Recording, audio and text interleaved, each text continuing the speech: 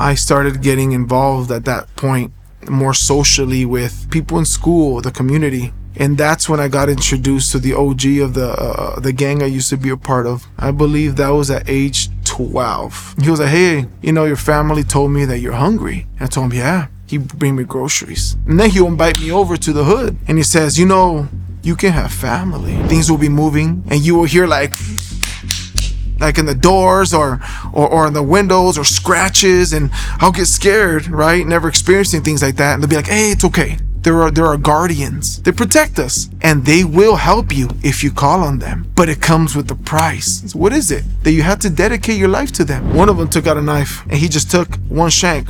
Boom, and I felt like any other person that gets stabbed, if it was a sharp pain, I couldn't breathe, I felt like I was paralyzed. I would hear like doors closing and opening, but yet no one ran to me. I knew I was gonna die. When I was 3 years old, my dad passed away. He was in the Navy. He used to work in the boats, shipping back and forth between countries.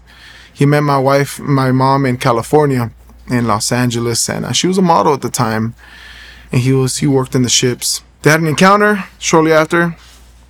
Hello, I pop up. And about 2 years later, my dad developed skin cancer. And he had passed away. My mom was devastated. She was just broken, just torn apart. We moved out here shortly after I turned 4 years old in Tucson, Arizona. And just being brokenhearted, not being able to move forward with our lives. Me as a child, I have sisters from my mom's side of the family. I was maybe 5, 6, I believe, where they turned 18 and just took off. They were done. They just were waiting for that moment. And it was my mom, myself, and I. And I remember growing up, really abusive home. In Mexico, we have these cintos, these belts, the vaquero cintos. You know what I'm talking about? Yeah. Metal buckle with metal stubs. Anything I did to trigger anything, I used to get that. Dishes thrown at me. I had a couple of dishes broken in my back. I remember it as crystal as day. Things like that because of her anger. So the spirit of anger, of defeat, of grieving, right? Not being able to move forward and not knowing Christ at that moment. She grew up Catholic. I went to a Catholic church twice. I just remember, going and seeking God, and for what I knew who was God. And having no peace. Having no rest, at home. And it came to a stage where my mom would party in and out. That was the only way that she found temporary relief. And we'll have parties every weekend. She would come home from work, 6, 7 p.m., 5 sometimes. I'll get out of school. Back in the day when school used to get off at 1:15 p.m., not 3:10. And then third grade, key to the house. Second grade, key to the house. Walking home, I lived right in front of the school. The crosswalk lady used to just, watch me go inside the house and just wait for my mom. I remember my mom used to come home from work, and I eat once a day. I eat whatever's at school, and then she'll bring me a meal from the restaurant, which was her meal, so she wouldn't even eat, just so I can eat. And she would walk to the door and be just stumbling, drunk, throwing up everywhere, at times. And sometimes, I would say 50-50. She would walk through the door and just start yelling. Did you clean the house? Did you mop? Did you sweep? Did you do the dishes? That you dirty? Because you eat all the time. That you do your homework? Let me see your homework. One little thing I did wrong was a beating. Big, severe beating. And at times she would just throw up. She would walk in, running inside the house, trying to go to the bathroom and just throw up all over me. I remember I'd be like, hi, ma, hola, ma, ¿cómo te fue? How you doing? How's your day? And running towards her and then, down my face, my hair. I remember just thinking, my mom is sick. She's always so sick. I would take her to the bathroom. She would be at the blackout stage already. Her when your eyes are kind of like just fluttering, rolling back. And I'll clean her off the best I could. Take off her shirt, her pants, lay her down, cover her, as a kid, right? 6, 7, 8. Clean up the house, shower, and go back to watching Power Rangers or Batman in a dark house by myself. No friends, no family, nothing. Just myself. And most positive thing I can think, oh, she's sick. I hope she gets better. It's okay. We're going to go play sometime. We're going to hang out. It happened occasionally when she was sober. But usually when we were flatline broke and the restaurant wouldn't give her alcohol or nothing. And I was grateful for those times. And one thing that I noticed that led me to my addiction at 8 years old, I was an alcoholic at 8.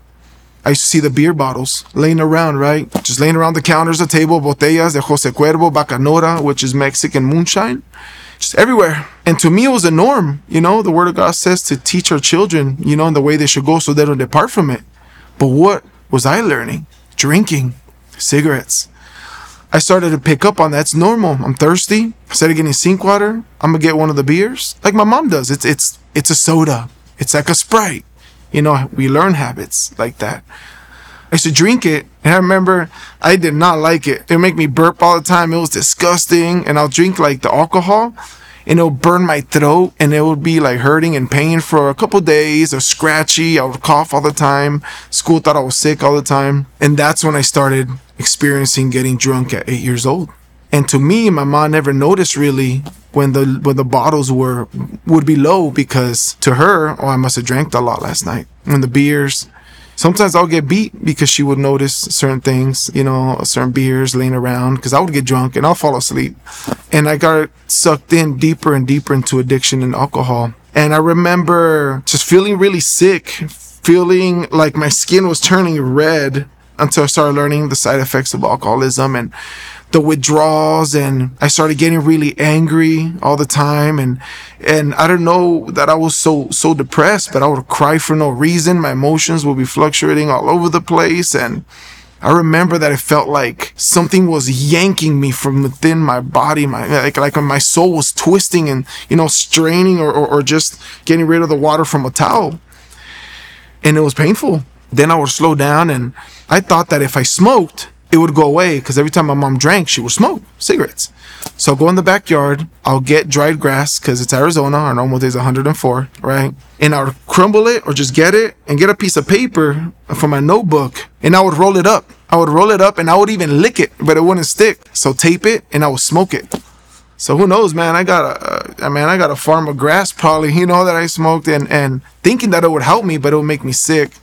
And I'll throw up and just feel nasty. And I'll go to sleep, because that's what my mom does. And wake up feeling worse, go to school, and I love school. Shortly after that, it was a continuous cycle. The parties got longer. I remember my mom tried to find love in other men. And they would come to the house. I would be in my room sleeping or hanging out, and I would hear things. I would see things. There'll be the women, that'll come to the parties, and the men that would, utilize our rooms, no explanation needed. With that being said, I see my mom as well. She had a relationship with this man, which they're really good friends now. And, everything's straight. He would beat her. And I remember I'd try to run to my mom, and I would grab her and, turn around and try to shelter her. Me at that point being 10, 11, trying to fight back, but, getting smacked, and never close-fisted punched, but I would get beat with her. And I remember, this one time where we both got smacked really hard. My mom went flying, hit her head, bruised face.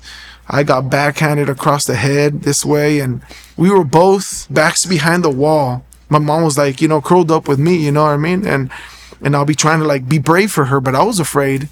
And we locked ourselves into this room, because we ran in there, and he was banging on the door. Pa, abre la puerta. Abre la puerta, vamos a morir todos. We're all gonna die. Open the door. And my mom crying, and me, leave. But in Spanish, lárgate, vete. Déjanos en paz. And just crying and so afraid that I was gonna die. I legitimately believed, being 9, 10 years old, that I was going to die. With my mom, and my mom's like, it's okay, Polito, todo bien, just he'll go away, and eventually it will stop. And we would sleep there, and I wouldn't go to school, and my mom would make the brave effort, because we had 2 doors, to go out the side to see if he was there, or sleeping in the couch at times. At times he would leave door open in the front door, and then we'll have a breather for a couple hours until he would sober up. And what happened? That was his first question. Many times he knew what happened. I started getting involved at that point more socially with people in school, the community. And that's when I got introduced to the OG of the gang I used to be a part of, and I believe that was at age 12 that I started talking to this OG, which is the leader of this gang, right? There was a nasty gang war. That was back in the times where gang members used to walk the streets, red, blue, or brown, back and forth in groups. And it's not for the street, it's for the business happening in the street. That's why thugs want to take over territory. They don't care about the streets or the houses. They care about the drug labs, the prostitution homes, the bricks and the yayo and the marijuana, all that stuff that was hiding in the houses, because there were stash houses and cops never knew about it. That's why gang members would take over neighborhoods. You know, and a lot of people didn't know that. They just thought it was about a color in a neighborhood. It wasn't. Having that said, I remember he came to my house once. He was like, hey, you know, your family told me that you're hungry. And I told him, yeah, I'm very hungry. What do you eat? I remember our fridges used to be empty. There would be a gallon of milk here and there and bread and cheese, and it would just go bad. And I would go to the fridge. I wouldn't even ask my mom for food, being afraid that I was going to make her upset. I would pick the molded parts of the bread and put cheese and eat that. Or I'll pick the wrong parts of the brick of cheese and just bite it. Sometimes we didn't have food and I would just drink water and water trying to get full. And it was a temporary full, but it only made me feel worse. Like when you're so hungry, and I didn't know what to do. And the cafeterias ladies will pack up like 2 extra lunches on the weekends because they knew that I didn't really eat over the weekend. And I didn't know about social workers and therapists and asking for help at that time. It was just, oh, this is normal, right? I didn't ask questions. I didn't stick around to see other kids' parents or anything like that. I would just go home. So with that being said, he'd bring me groceries. That's all he would do the first 2-3 visits. And then he would invite me over to the hood. And he says, you know, you can have family. You can be family. You tell a kid like me at 12 years old, 13 years old, that I can be family, that I can say I love you and hear it back. I fell in love. And I remember going over there, and feeling like I was home. I would feel like I had brothers, sisters, you know, I would feel like I belonged there. And that's all I wanted to do and all I ever wanted to be. And we would eat enchiladas and he would buy burgers, pizzas. And I'm like, man, we got money, you know, not knowing the truth, you know, that lies beneath that, right? And he won me over just like that. Having that said, that's all I wanted to be. After school, I'll go to the hood and just stay there. My mom sometimes don't even know that I was at home because she would come in stumbling, go to sleep, wake up and go to work. I would get up by myself with an alarm clock, get ready and go to school and come back, come home. And my mom, you know, trusted that I was doing that. And times she would freak out not knowing where I was. And I would come home and she'll go looking for me. And, you know, and then she'll reach out, you know, to my tia or whoever else, you know, which not blood, just friends, you know, because of friendship when we came to Tucson. And they'll be like, oh, he's over here.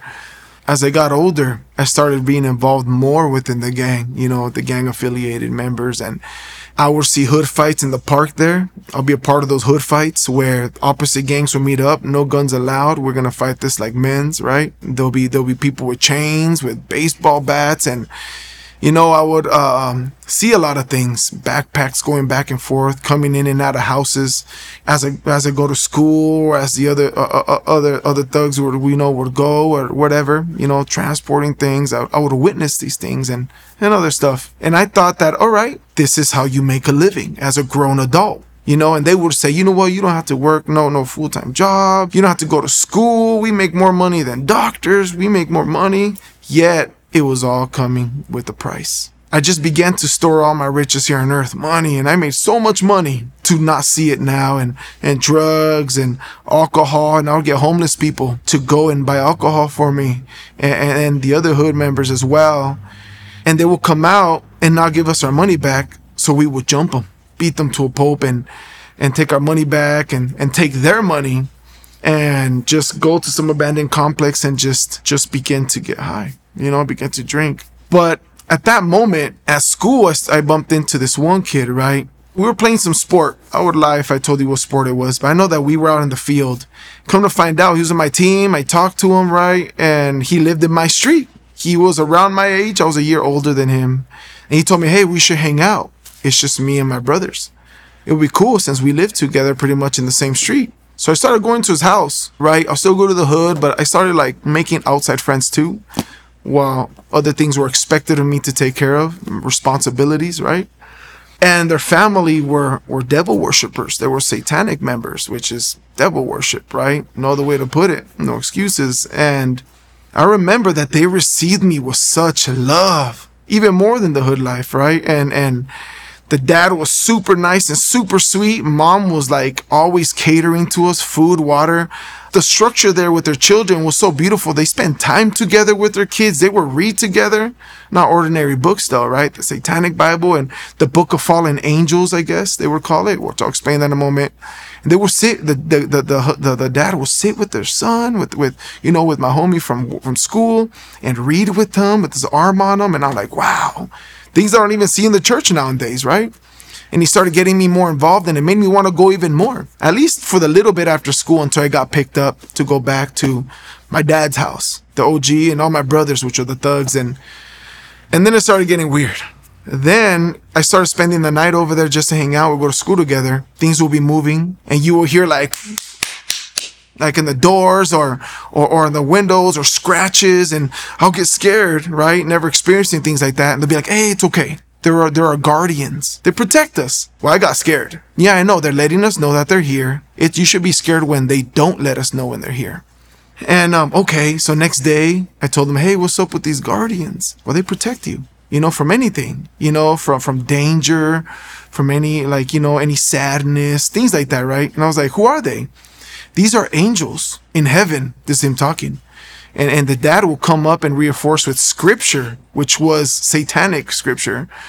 And he will say, these are the angels that came down from heaven for us, because God wouldn't do anything. God would just watch and let the downfall take us down and set its roots and just get worse for us. And next thing you know, we're destroyed from inside out, and God will do nothing. And I'm like, man, God, the creator, I guess. I'm like, yeah, that's crazy. He's supposed to be a good guy, and he'll just keep going on with that, right? True colors. And so these angels came down because they had compassion for us, and they want to help us with their supernatural power and protect us and give us power to raise more up, to send them out to protect others from God and from other angels and things like. So he was explaining that the angels were pretty much Jesus in a sense, coming down for us to save us. Now, Paul, was this the first time that you remember hearing about God? It was. I remember going to a Catholic church because I went in twice. The first time, we almost get drowned by the preacher, in the baptism, and then the second time was because my mom wanted it out of addiction. She didn't want to drink no more,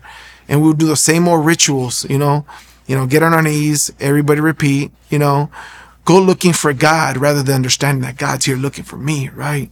Relationship. Other than that, that's my first time hearing, about demonic, and I didn't know about Jesus and nothing like that. It was mi Diosito Santo.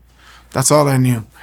So what would someone my age or even you do if you didn't know God and you're going through beatings and depression and addiction and low self-esteem, and you're told that you're worthless, right? You shouldn't even been born and things like that, right? That you're a piece of trash and you're going to grow up to go to prison one day. And, that's what, my sisters from my mom's side told me once, because the lifestyle I was living, you're going to go to prison, you're going to die in prison. That's who you're going to be. Just prophesied negative things over me, right? Glory to God that I'm here now. And what would you do if you heard that there's an angel, not knowing the truth, that came down from heaven that can protect you?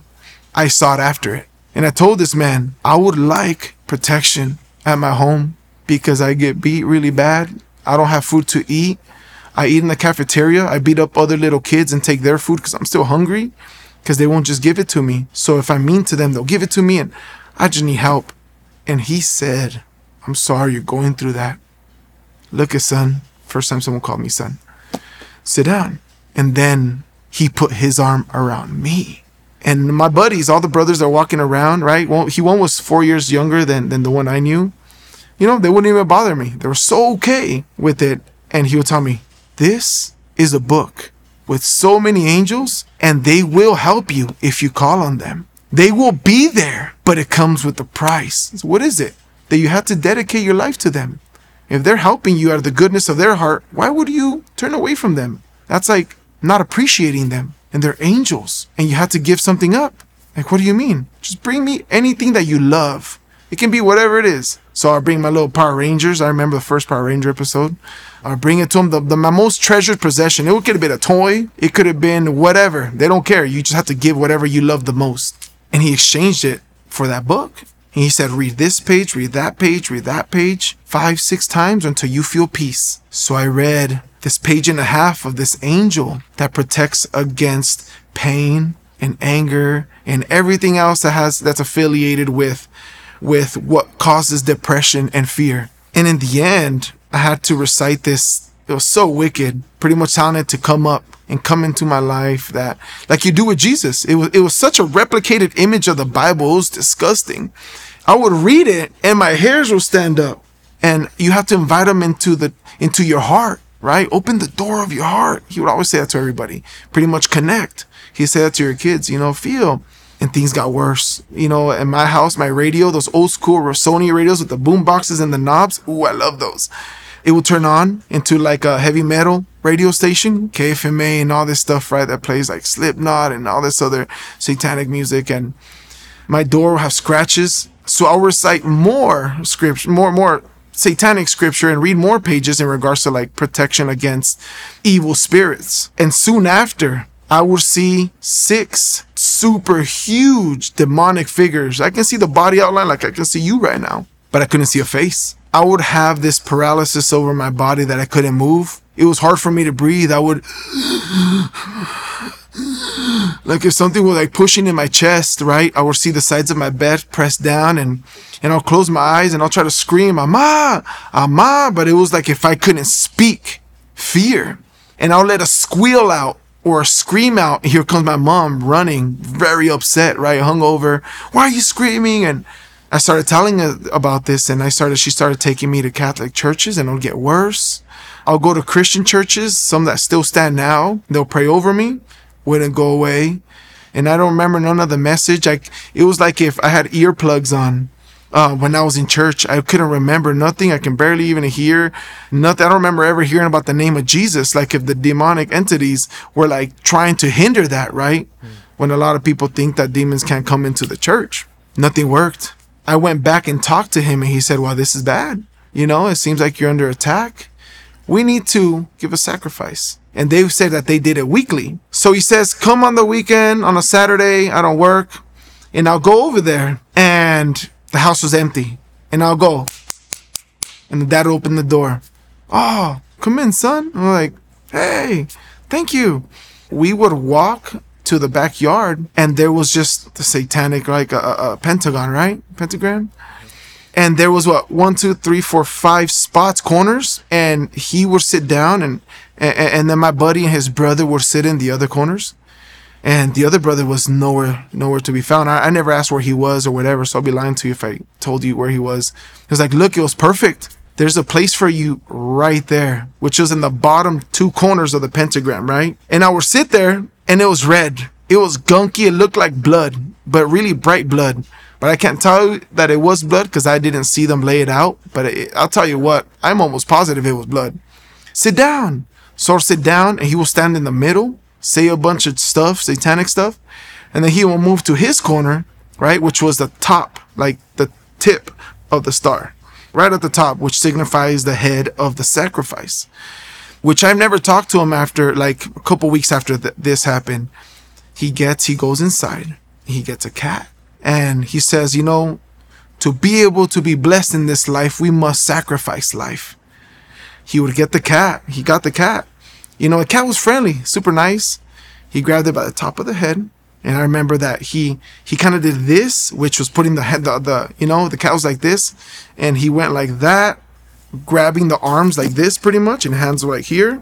And then he just snapped it. He would just thank the devil. He would call him God, Lord.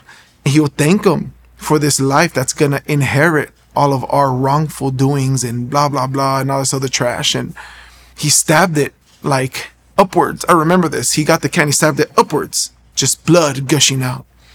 And just like, in many false religions, they sprinkle holy water on people, right? He was sprinkling that on his wife and on the boys. Like he'll walk and he'll just do this and he'll just that. And he'll do this and he'll do that. He'll do this and he'll do that. Then he got to me and he says, "Lord, this kid is suffering hunger, abuse. He's being tormented by the evil spirits that God is sending. Protect him." And I feel this warm gunky, just, it was disgusting. You know, like kind of like sensation coming from my head right in the center, dripping down my neck. It didn't come up my front, dripping down.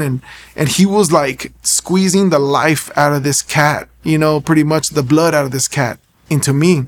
I just felt like it was so wrong. And taking account that I was reading this Satanic Bible, I was with them and being coached and discipled, because they make disciples. Like, they take no breaks. And I was being discipled by this man, and everything was okay. I was completely receptive to it all. But this one thing was like, this is wrong. It was hard to breathe. And I don't know if you ever felt that when something goes wrong, it's you're like, like, I'm leaving, you know? And I stayed there. And we finished it. He drank a little bit of the blood, you know, and I was just shocked, you know, and it was over. I got up. I went to go shower in his house. He gave me another outfit. He kept my outfit. He washed it, returned it the next day. I didn't want to go back over there. I knew that it was wrong what happened, because if this is really a good God and, you know, which is the devil, and the angels are here to protect me, why would you kill this cat? Not knowing, right, a lot of the meaning of it and what they were replicating, you know, because the Bible says that the devil's an imitator, right?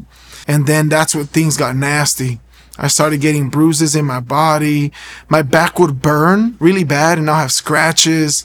I cried to my mom for help, and that's where she slowed down a little bit in drinking, still being an alcoholic, because she would see me, right, really like suffering and afraid, and I had no answer. I didn't know what to think. I didn't know what to feel. I don't know what to do.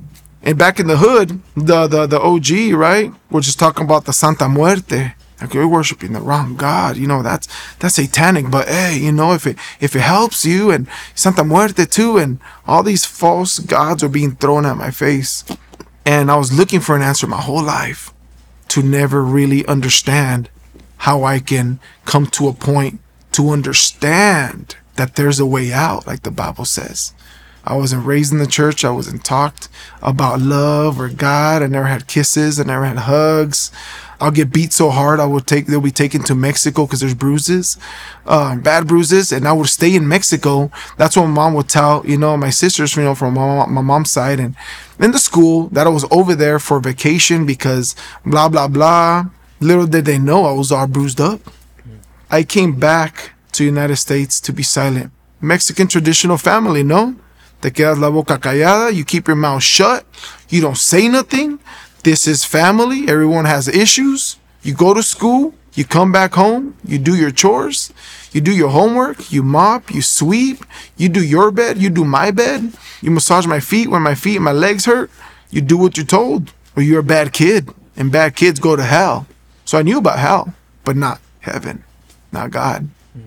Now, Paul, talk to me about when Jesus came and met you, and when you started to get to know who he was, and how he took you out of all of these gods, you know? My mom reached out to a church of a youth pastor, and he would go to my house and pick me up. I'll be drunk, I'll be high, and he'll take me. Never once did he accuse me or condemn me. He just took me as I was. And that's when I started hearing about Jesus, you know, 15-ish, right, 16-ish. I told him that I was pushing a lot of things that I shouldn't have, enslaving people to addiction and a lot of gang-affiliated crime and things, you know, as a kid, you know, that I don't want to be a part of. And he said, well, we're going to pray. I'll pick you up. And I started to disappear from the church, not going to youth groups. And he found out, I don't know, if he must have been a super investigator or something.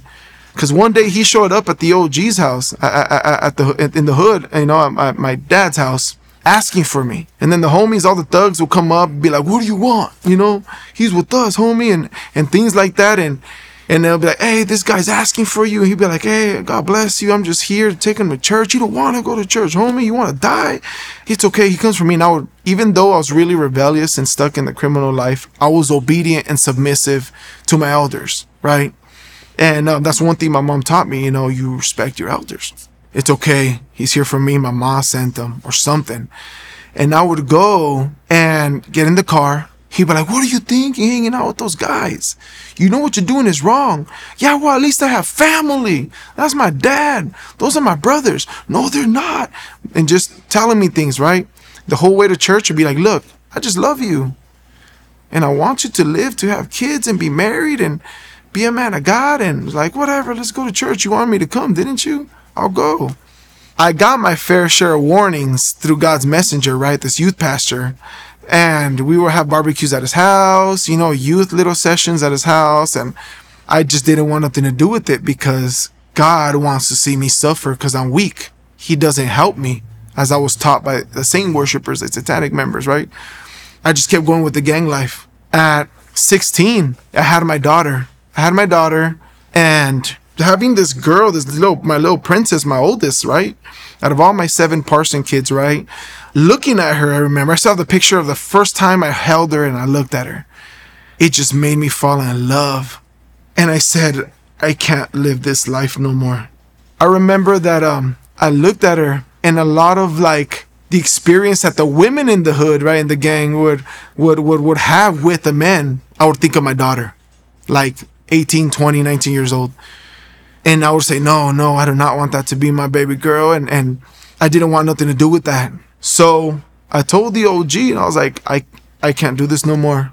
I appreciate you, familia. I love you, but I can't do this no more. He said, carnal, that the only way to get out of here is a casket. When we beat you to a pulp, you were explained that. Your family now. You're going to quit on us? And I was like, no, I want to have that 8 to 5 you said that we don't have to do. I want to go eat like all these people do outside, sit outside, drink coffee, whatever. Like, you don't even like coffee, homie. And it's like, I know, but look at them. They're not looking over their shoulders. They ain't carrying a strap trying to see who's gonna shoot them, so they gotta shoot back. They're smiling. People look at them and they wave. I told them, people look at me, apa, and they're disgusted. Like if I'm some piece of trash little thug. And I am, I told them. I'm a piece of trash. I want to be the dad that this girl needs because I never had a dad. Well, what am I? And it was just an argument, right? And I was like, look, please, I just want to go. I want to work. He said no. So I just kind of shut my mouth. Didn't argue much with them. Okay. My daughter wasn't with me at that time. Te veo mañana. I'll see you tomorrow. And I went and gave all the homies a hug. That was my mistake. I love you. And as I walked out the door, he was looking at me, right? I didn't leave so nonchalant. It was pretty much a goodbye, but I was young and dumb. And he was like, hey, ¿no te acuerdas quién te dio de comer? No se te olvide. He was like, don't you remember who gave you something to eat? Don't forget it. This is familia. And I was like, no, apa, sí me acuerdo, and I'm very grateful. I wish I can pay you really, like, everything back. You still can. You got debt. And that's when I found out that wasn't love. He was raising a soldier. I left. I got into my 88 Cutlass Oldsmobile Sierra, right? And they came out. They got in their car. Oh, they're probably going to go to the store. I drove out of the hood. They come after, drive behind me. And we're all going the same way to get to the freeway. But I made a left turn in another area that goes by a school, right? It goes all the way around the school and then I have to come back this way just to see. There they go. And I knew what was going to happen. I stepped on the gas and I was panicking. I knew there was 2 lieutenants coming after me, which is what we call the enforcers. I had a similar role. I was like a jack of all trades, right? Because I was a young one, so they utilized me for a lot because no one would suspect.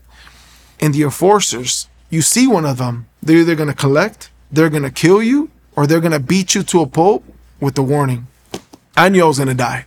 So I hit it, and I was just panicking, and I drove in the neighborhood street after street trying to lose them, and I hit a cul-de-sac, a dead end. They kind of come, I was like turning to turn, and they come, I jump out of the car. When I jump out of the car, I start running. They start running, and they pretty much, they flank me.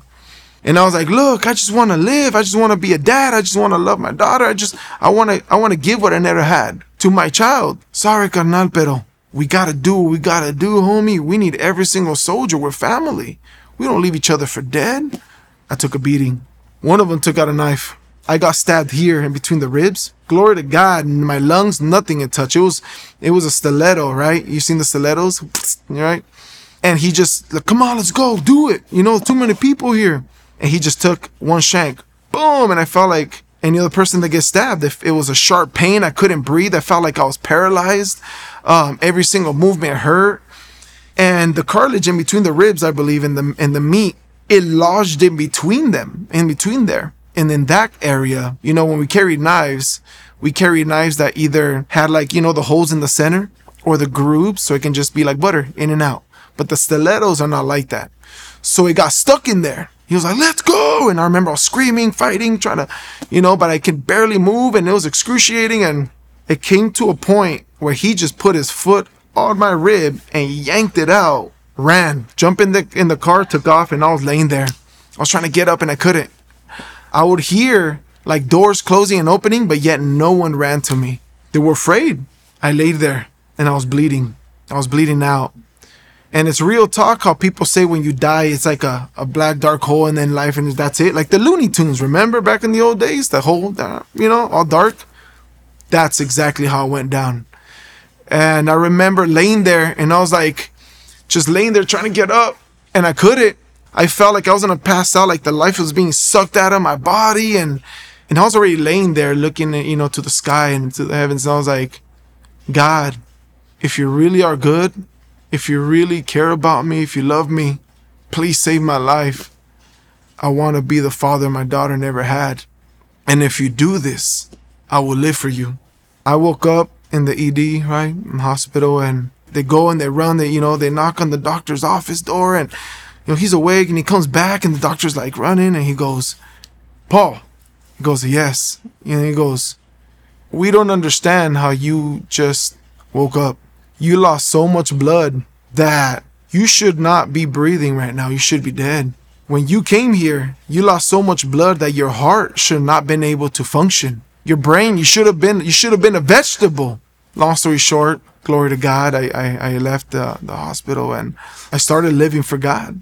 I started trying to find an answer. I went to a Catholic church, a couple other churches, and found no peace. So I ended up going back to that church that I remember, because it's still there. I remember the street when I was a kid that the pastor used to come and pretty much yank me out of the trap houses. It was a Christian. I don't remember what denomination. I think it was a Baptist church. And I started hearing about Jesus. And then later on, I got a good job at a store before it was Cricket. It was called Jabber Jab Mobile, right? I started selling phones, and that's when I started to have structure.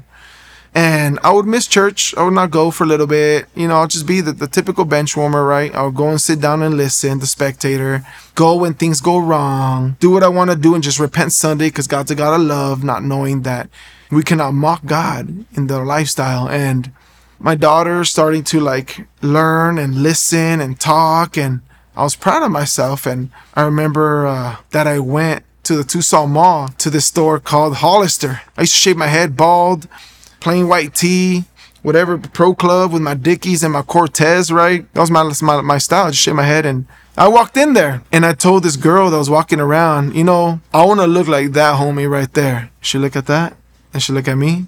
And she'll look at the preppy boy up there, and then she'll look at me, like him. I'm like, yeah, okay. And I was like the Ken to the Barbie. She'll have outfits for me and take me to the dressing room. And man, I never had a tighter wedgie than those times. And I was like, is this normal, right? And she's like, yeah, this is how they dress. And I was like, am I going to get a discount? Why? Because these pants are ripped, bro. And they're like, no, that's the style. And I remember that I walked out and how, with my daughter, and I remember this man with his family walking by, and he smiled at me and he did this, and I was like this. And then I learned from him, this means like hi or hi. This is more like intimidating. So I started doing this instead. And I did this. And instead of being like, what are you looking at, homie? What? You want a picture? And just getting aggressive, this is what I asked for. And things started coming into place. Things started happening. And the Lord started to reveal his way and his love and his mercy. And he took me through You Are Worthy boot camp, right? Because the first thing when I started knowing about God is remembering that I'm so unworthy to even sit in this church. So God taught me self-worth and respect. And that's literally the deal I made with God. And I'm so happy that God's a man of his word. He's a man's man. He's a man of his word. And now I'm here. What happened with the gang, right? Because you're in this situation where, the way that you leave is in a casket, and they tried to kill you, but you lived. What happened with them? So in the 2000s, in this gang war, murder, bodies found down South 6, it was all over the news, and There was a war between the Bloods and the Crips. So the OG died. He was murdered. The whole honor system of we're going to scrap this in the park. You know, if you die, you die. If you get injured, you're injured. If we win, we win. It was done. It was nothing but, instead of walking the streets with chains, baseball bats, and brass knuckles, it was just a 45, a Glock. Guns started coming into play so much. The lieutenants, most of the gang died. That was my ticket out. Because I was in the run after, I got out of the hospital. They knew I didn't die, and because someone had seen me. And then the rival gang members had seen me, but they were too busy trying not to die themselves, protecting the families. I don't know what happened with any of the family or anything like that. The lieutenants died. There's a couple in prison for life, I believe. But I bumped into one at the swap meet, which is an outdoors. People sell their belongings that they don't want in a tent. And you just walk outdoors back and forth. And we looked at each other. And I came up to him. He goes, look it. I'm done. I got kids. I'm done. And I was like, no, me too. And I was fresh into the Lord. You know what I mean? I was like 20 something. And like 21, 22. I got fully saved at 20. Free indeed at 21. When I became obedient to the word in my lifestyle. And I was like, me too. He goes, you too? Yeah, I'm done. Like a breather. I got goosebumps just thinking about that moment. I was like, me too. He goes, okay. What you been up to, carnal? And I was like, wow, I'm a man of God now. I got saved by Jesus. Oh, Jesus, huh? Yeah, you should go to church. It's not my thing, but I'm a good person still. So, I'll see you in heaven. And at that point, I was like, yeah, for sure. And I believed it because I didn't know that it's not by our works, right? It's through our faith, right? Our commitment, our loyalty to God. I look at him and I go, give me your number. He goes, look at S.A. I think it's better if we just go our separate way. Shook his hand, right, S.A.A. And we went our separate ways and never seen him again. I don't even remember his name, to be truthfully honest with you. I don't know where he went. I don't remember his face. It was just a complete erased moment of my youth with this man. He was more younger to the gang than anything. I was able to get away because I was a grunt. No one remembers you. No one knows your name. You're just a punk running around, whatever. The grunt work. So I didn't have to report to the lieutenants up in the other side or anything. That was my ticket. When I heard they all died and things, I started coming out more, going to the swap meet more, going to the movies more, things like that. And didn't have to carry my Ruger, right? My 45 and all the time and things like that. I was more at peace because he kind of told me, he was the one that told me what happened, that this dude died, that dude died. He's locked up for life for murder. And he's this and he's that. And that's what happened to the gang. Yeah. It wasn't Bloods. It wasn't Cribs. But I can reassure you, just by looking at me right now, you can probably take a guess. Yeah. Now, Paul, how long have you been walking faithfully with Jesus now? When I made my deal with the Lord, when I just had turned 19-ish, after, 18, right? Yeah, 18-ish, 19-ish. I was just the same old man, a Christian that makes promises when he's scared. Forget about it later. When I was in 20, that's when I became free indeed. That's not just when I honored John 8:36, right? He who son sets free is free indeed. But I started living it by reinforcing it with James 1:22, which says, do not merely be a hearer of the word, but a doer, yet deceiving yourself. That's when I started. I backslid 27, 28. I'm 35, bro. I'm already growing white hairs and my memory is going with it. I would say, if I had to say faithfully as of now without stumbling, a couple years. Yeah, years. But knowing God and living with God, give or take 13. Amen. Can you, just in a nutshell, what has Jesus done in your life? You went through a lot. You got involved in witchcraft, almost unintentionally, it was introduced to you. Saw a lot of traumatic things in your life, a lot of things that would leave people either in jail or dead, right? And you're able to be here alive, testify that Jesus saved you. But if you could kind of give us an insight into that as to what God has done in these last several years. I'm so grateful. I've done my time. I've been locked up, correctional facilities for youth. What has God not done in my life? I'm alive. By the word of my testimony, I'm letting people know that he could do the same to you if you're stuck in the hood thinking that a casket's the only way out. He has redeemed me, not just inside and out, but mentally. Had a lot of mental health issues. The things that I was told, the things that I went through. He has truly set me free in a way where I know that when I'm at home in a dark room, sitting in the bed, feeling alone, that he's there with me. When I feel like my worth is small or nothing like I used to before that breakthrough, that he says, hey, you call yourself worthy, but I call you worthy because I died for you. The king that stepped out of eternity, not knowing any suffering, any hunger, any pain, come down and take it all from me. We now have a ministry that the Lord blessed us with. It's his ministry called Parson Fam Outreach. Now what we do is, now that we have we had our babies like Luna, and we have 8 of them now. It's kind of hard to do with babysitters, so I go by myself. I usually don't post it. I'm over this whole wearing t-shirts with my ministry name in it. It has Jesus in it, but it's in the end of it. My ministry name in the first. Or I'm over this whole, hey, look what I did. I went 1,000 souls got saved and glory to God. Amen. You know what I mean? So I just go, I hit the streets. I walk here. It's called South Tucson. It's a 1 mile radius.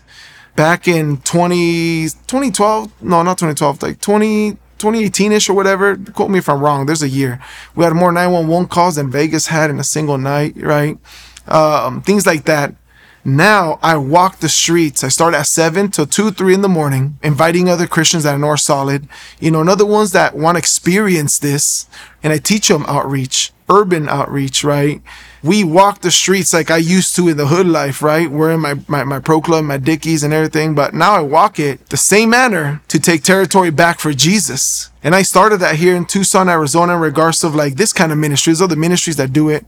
And as well, which the powerful, beautiful ministries. And I look for trap houses. I go to hotels, which are located in South Tucson. I discovered 3 more in the north side too. We call it Murder Ave, South 6, right? And then it's an area called that people know of Prostitution Valley. There's a hotel that was taken over by this drug dealer that used to go, and he drives around, downtown in South 6 at nighttime, telling, people, women in prostitution, like, hey, you sleeping in the streets? Yeah. Are you hungry? Yeah. What if I give you your own apartment? You don't have to pay bills. I'll pay for it. Okay, it's too good to be true. I'll give you food, and you're going to make money, but you got to work for me. So he takes them to this hotel, which is an apartment complex now pretty much, and he gives them one. No bills, no nothing. You live freely. You smoke as much fentanyl and any other trash you want. I'll even give it to you for free. But they prostitute for him. And it's filled with them. And there's drug dealers back and forth. There's drug labs everywhere. And I go there. I just look for the doors that have men waiting outside, lined up on their phones, playing video games, little shooter games on their phone as they're waiting for the next guy to be done with her. And I go knock, preach the gospel. They get really upset with me because after that, women either want to shut the door and not continue, or they all want to beat me and tell me to leave. I walk it with respect and love. My job is to plant the seed, and the Lord will bring someone else to water it. I ain't trying to drown the seed. So that's what I do. I talk to people like addicts, and I tell them, look, homie, look, I want to know where the drug labs are. I want to know where the stash houses are, because I want to go over there and just pray for them. I'm not going to go and rob them. Are you sure? Like, yeah, dude, I'm a man of God. I'm a minister. I'm a pastor for the Lord. And, he sends me out here to do this will. I focus on gang affiliated or ex-gang affiliated, anybody that's mafia or ex-mafia, drug dealers, and as well as addicts, general public too, the broken, homeless. I do all that. I get tips of where the drug labs are, where they're cooking up the fentanyl or the meth. And I go over there and I tell them, you're anonymous. I'm just going to say I'm out here outreaching. And I try to talk to the people. I have a little bit of luck with that, but I just continue to go. I don't care. You kill me, I go to heaven, you go to prison. For me to live as Christ, to die as gain. So while I'm alive, I'm going to live for Christ, right? So having that said, I ask the Lord to do something that not even the police is doing or the justice system. You put them in prison, all right, good for you. They're just going to come back out and do it all over again. So God's working, right? We go to Mexico. We have an orphanage out there that we support. The government out there told them that they need to stop with the Jesus stuff and, grounding it in Christ. So they're going to pull the funding. So they pulled the funding because they said no. So I take 400 pounds of chicken, Parson Fam Outreach, through that. It's a ministry that my family and I go together. My ministry is my wife, My kids that are soldiers, they can go preach out there. And I take them to Murder Ave with me. They walk it with me in groups, and they ain't scared. And they're out there preaching in the trap houses and the prostitution hotels and the drug labs with me. It's some place I don't take them. We go to Nogales and I grill, or un disco. No sé cómo se dice en inglés. It's a disc filled with oil with like a torch bottom, and it cooks the oil all hardcore. And you throw a whole fish and it cooks it. We cook the chicken. It's with an amazing church, Vida Abundante, down there that, we work with, we're partnered with, that their church congregation serves. Pastor Tirso is the pastor of that church. Amazing man of God. And we cook all 400 pounds of chicken. And then churches and other ministries, I'm partnered with a couple of ministries and a couple of churches out here. They donate clothes, baby cribs, baby chairs, baby clothes, hygiene, formula. There's a Doctora Ochoa. She donates formula, which is my kid's doctor, and a bunch of stuff. So we take it out there. I don't ask for money. The Lord blessed me to be a healthcare worker, right, at the hospital. I used to be loud and proud, and I'm a hardcore end-time gangster, and this and this and that. And now the Lord taught humbleness. Are you really? Because you seem to talk a lot about your achievements versus what I can do for others. So that transition, and that's what we do. I go out looking, I'm praying in Jesus' name that I can get connected with some type of gang, or even if it's mafia, just to pray for them, to tell them that Jesus loved them, that protection over their families is possible through Jesus Christ, submission and love and everything it just speak testimony to them out of love. And that's what we focus now. The Lord giving us the grace and love and mercy and the vision and the provision for it to make it happen, to seek people that most Christians are afraid of and don't think that they can reach. Yeah. Paul, who is Jesus to you? He's my all-consuming. He's my everything. I mean, he's not just the Son of God. He's not just my Father, my lover, my Redeemer. He's not just the one that every time I'm weak, I latch onto because he gives me strength. Jesus is the Father that I never had. He is the one that allows me to lead my family in a way that I wanted when I didn't know him. He's the one that saved my life. He's the one that has utilized me and my 11-year-old son going to a jewelry store to get my wife some ice, and just to like pimp her out, just spoil my baby girl. Healed a man with the knee brace. He took it off. He could walk. His brother, for 7 years, I believe they said, he had this disability in his back. He hunched. He couldn't stand up straight. Stood up straight in tears. My 11-year-old son, Joe Parson. He's the God that showed me that I'm worth more than what I made myself feel, than anything and everything that I believed. He allows me to love my wife like a real man loves a woman, like the church, willing to die for her, willing to give everything for her. He's the one who called me worthy in the moments that I felt that I was a piece of trash. And if I were to go back, I'm still a piece of trash without God. Same old thug, good for nothing, pushing away the one man that gave me everything through his death and resurrection. So who God is to me? God to me, he's a real G. He's a real gangster. He's my everything. Paul, can you just give a word of encouragement to those who are watching, who want to be fearless for God, who want to be soldiers for Jesus, and maybe are having doubts or feel worried or scared or whatever the situation may be? Could you just give a word of encouragement to those who are watching?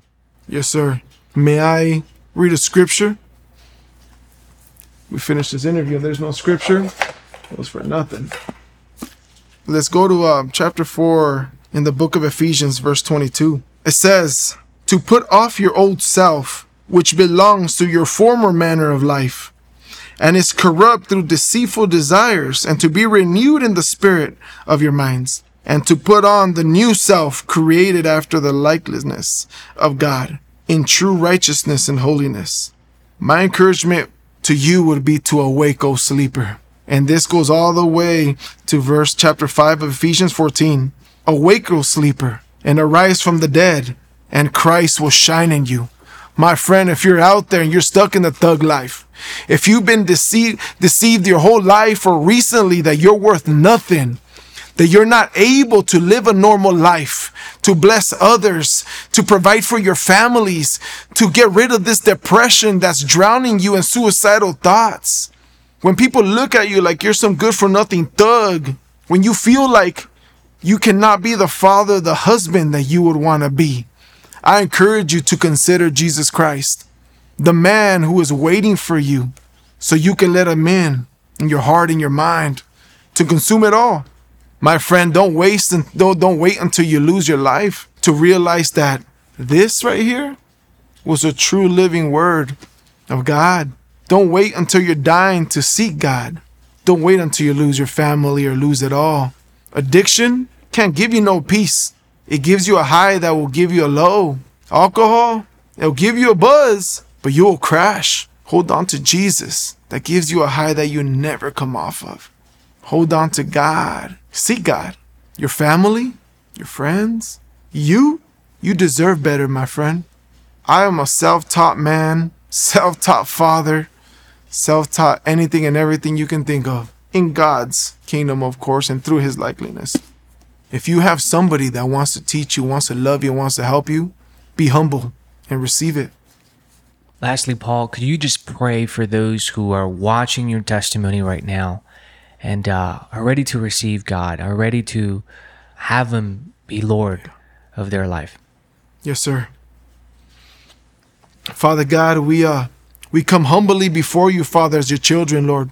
Obedient, Father God, carrying out your will, Lord, to the far ends of the earth, Lord, where you have us go, Lord. Lord, we come to you, Father God, as your soldiers, Father God. Ready, Lord, Ephesians 6 armor on to go to war and to give our lives for you, Lord. Father, we come as your servants, as your friends, Lord, wanting and desiring to do your will.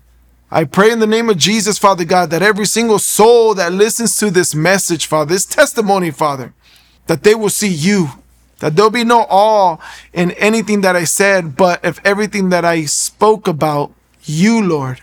I pray, Father God, that you give vision to those who are blind, Lord, that you open the mouth to those who can't speak, that are muted, that are silenced by the enemy, Lord.